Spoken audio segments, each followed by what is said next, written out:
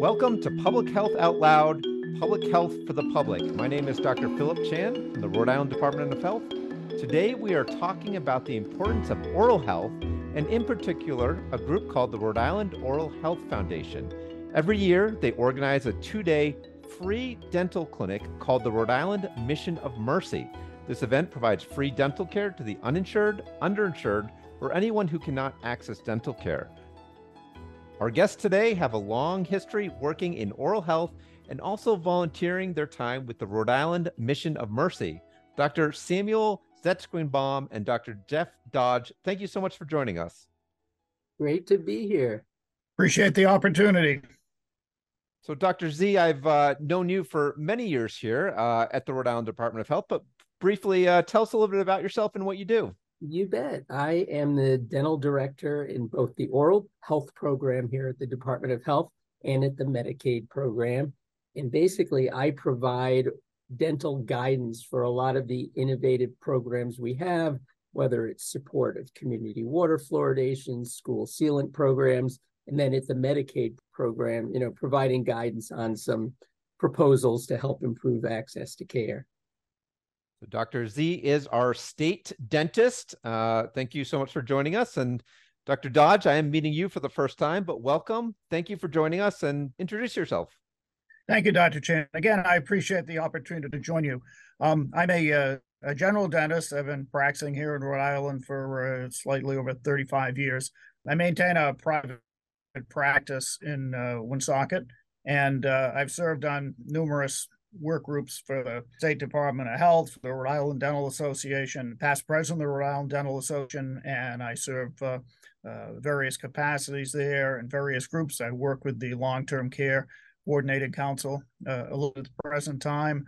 One of the other things I do in my spare time is I work with the CareLink organization, and specifically I go to nursing homes and provide some care to the residents at the nursing homes. And so I keep myself active and busy in the dental field.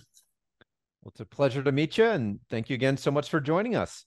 Let's start off by talking about the basics. We're talking today about oral health. Dr. Dodge, when we talk about oral health, what do we mean by that? And give us a kind of an overview about why it's important. I think when we talk about oral health, people think immediately, my teeth are good. I brush my teeth are white. I think part of the whole idea behind oral health is probably a little more of a global definition for myself. And it's just the health of the teeth and keeping the teeth in place as long as we can, which requires us to take care of the teeth, try to maintain them in a cavity-free state, and also try to maintain the supporting structures, the bone that holds the teeth in place. And by doing these things and keeping the mouth disease-free, that helps us to also maintain an overall body that's disease-free.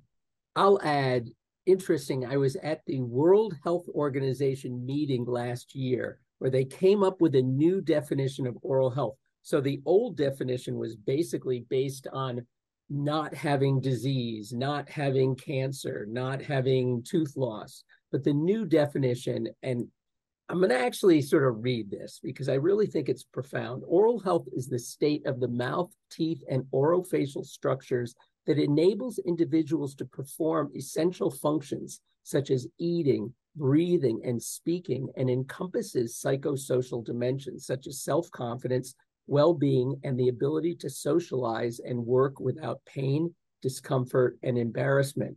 And I really like that because it's beyond just saying, oh, you don't have cavities, but you're using your mouth to, talk to people, to love people, to be with friends. So I think, and again, we talk a lot about, it does impact other areas of our body, but it's also just integral to our quality of life.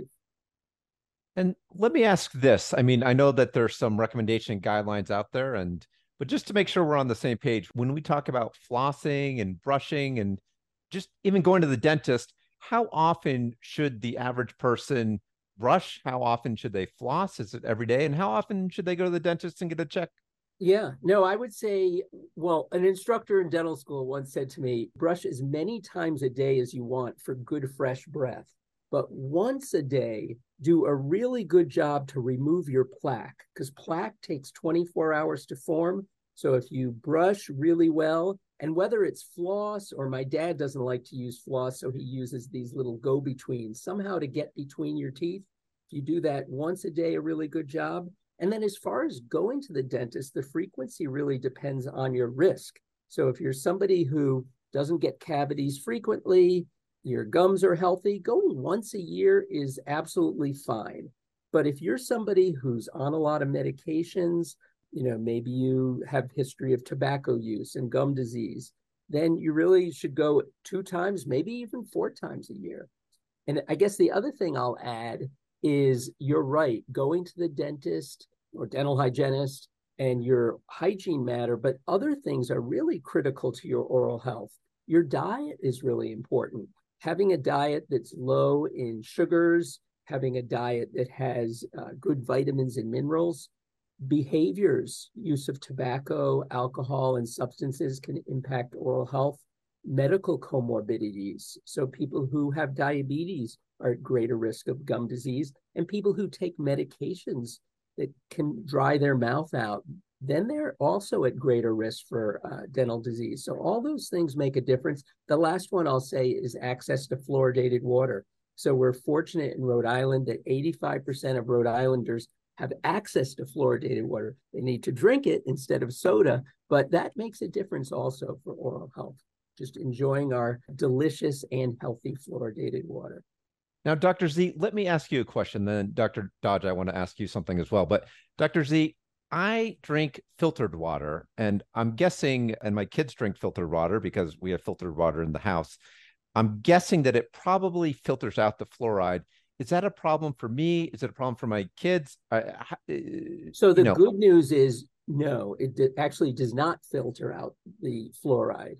So, and I think you're in Northern Rhode Island. Northern Rhode Island does a wonderful job of fluoridation, so you and your kids are getting it. But if somebody lives in South County that does not have fluoride, they can, for their kids, talk to their dentist or even physician about fluoride supplementation. Remember when I was a kid, I used to get the little duck things and get the fluoride. So my kids haven't had that yet, but apparently they don't do that anymore. No, they do varnish. So fluoride varnish is painted on the teeth for kids, especially kids at high risk. And that does a great job as well. Or even adults at high risk can get fluoride varnish. So Dr. Dodge, let me ask you this. So I'm an adult infectious disease doc, and even in my field, right, in infectious diseases, I see some pretty significant complications of bad oral health. I can, heart infections, endocarditis, we definitely see from bad oral hygiene to the bacteria can go to the heart. But in your career, I mean, for people that don't have bad oral health, what are some of the more severe things that you occasionally see because of that? That's a hard question to come up with a direct answer. Many times you'll find that the people with extremely poor oral hygiene, it also flows that they may have some alcohol abuse or some drug abuse issues or other things like that. So I'm going to put those people aside and just kind of talk about the mainstream people, if you will. And many times we find that poor oral health and poor oral hygiene contributes to the severity of some things like diabetes. We'll see that patient tends to have a more of an issue controlling their diabetes if they don't have good oral health care, as well as you mentioned, the cardiac issues associated as well. Because that bacteria in the mouth is cycling throughout the whole bloodstream. It's stopping off at all the organs on the way, and it will leave some residual effects. And the other thing I'm aware of too, I don't deal as much as this, but is like the oral cancers and especially HPV cancers. There's been an increase. Have you ever diagnosed oral cancers in people? Do you see those? The answer is yes. Probably in my career, I have probably diagnosed somewhere in the neighborhood of about around 10 cases, I would say, probably slightly under a dozen. So it's not a real common thing. We routinely do oral cancer screenings on our patients. My hygienist will do it, and then I come in when I do an exam and just kind of do the same thing again. And what's interesting is that 2 of the oral cancers I found, we didn't see then. I happened to see them when I had the patient in for a procedure. you're just kind of staring at that one area of the mouth while you're working on that tooth. And I'm saying, geez, that area looks strange when it's wet. I dry it off. It's a little funny. I take a gauze. It doesn't come off. I think maybe we should have a look at that. So, I think it's a combination of everything. But yes, we have actually diagnosed a few, and I got pretty well laid out in lavender by one patient who I sent her mother for a biopsy, and it turned out that it was not a problem. And the daughter really gave me the word for scaring her mother and everything like that. So I said that I'll take that punishment. Yeah, well, I've also sent a number of my patients for biopsies of things that I thought were suspicious and have turned out to be benign, but certainly important to follow up and make sure to do our due diligence as medical providers. You just never know. And obviously the earlier you catch any cancers, the better, so you can treat them.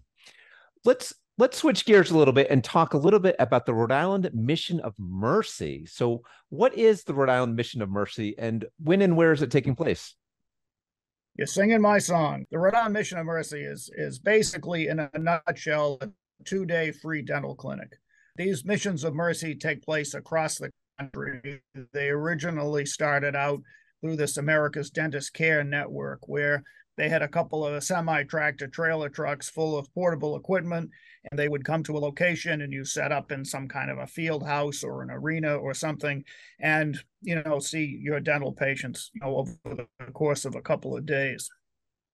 Rhode Island, being a little bit different than most states, geographically very tiny, rather dense population, we don't really have enough dentists in the state to make something like that feasible for us. We can't get enough volunteers to staff all those chairs, and to bring that group in is quite expensive. So we do it on a smaller scale. Ours takes place at the Providence Community Health Centers, which are on Prairie Avenue in Providence, in the back there.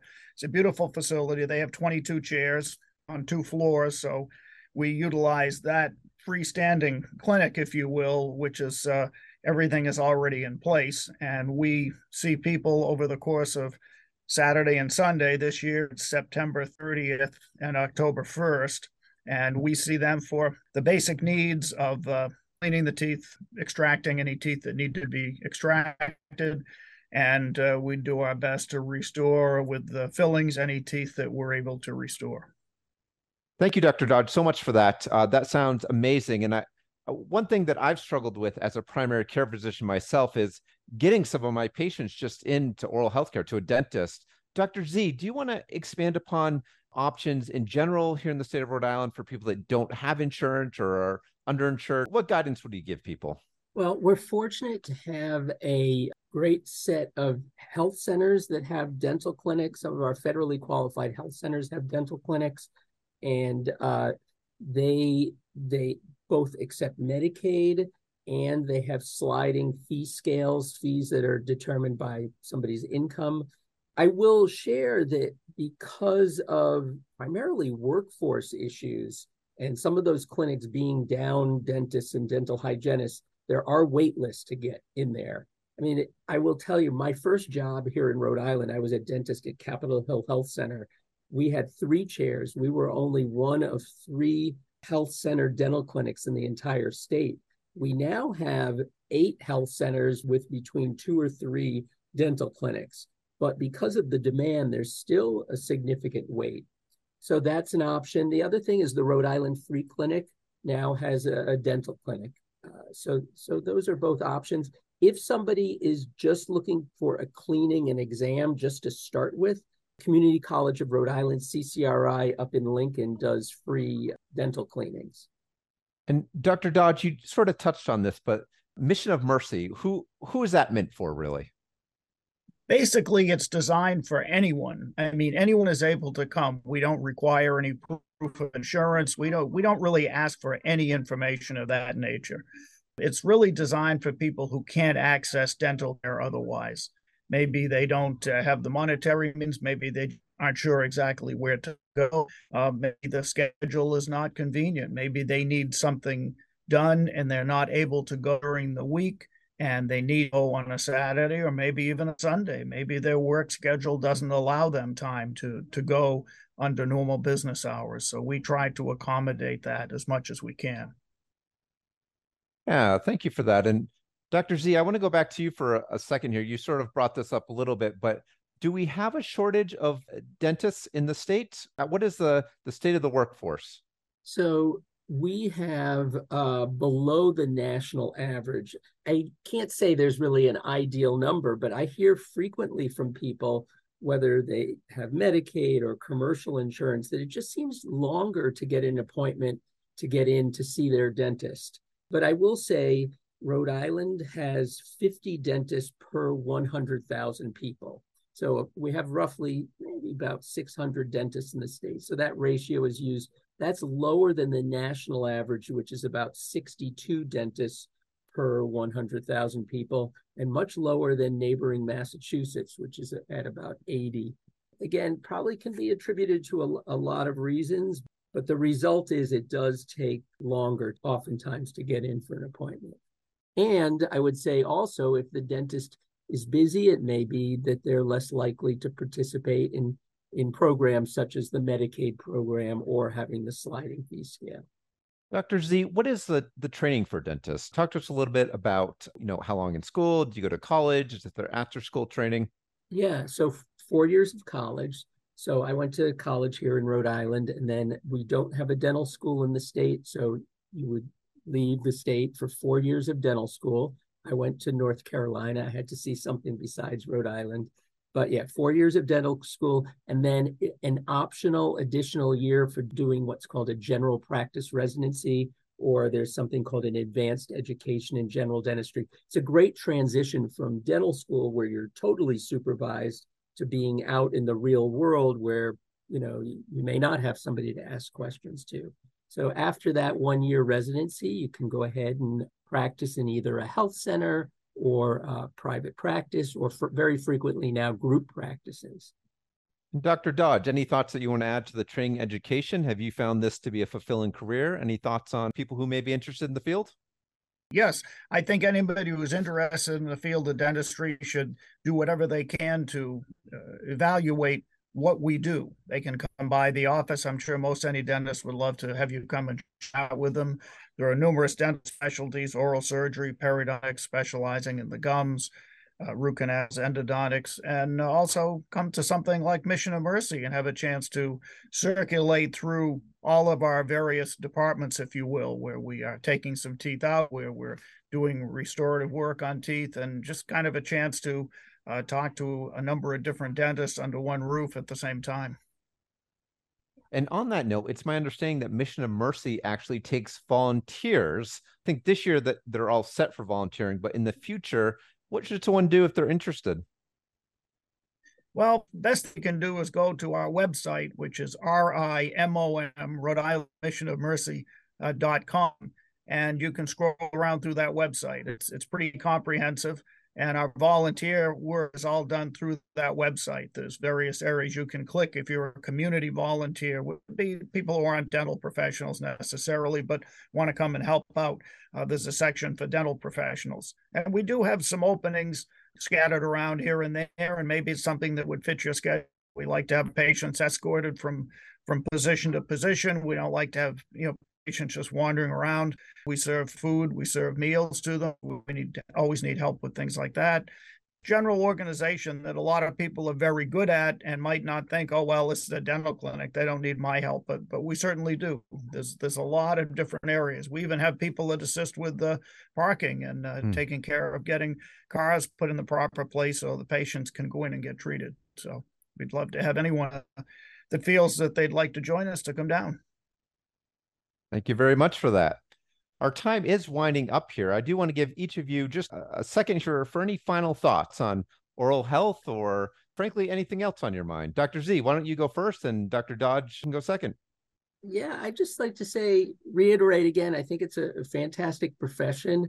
It's a way to help people. So whether it's considering becoming a dentist, a dental hygienist, a dental assistant, it all is a way to help people with their quality of life. And especially for young people who want to help, kind of repair the world, people who look at some of the inequities that we have.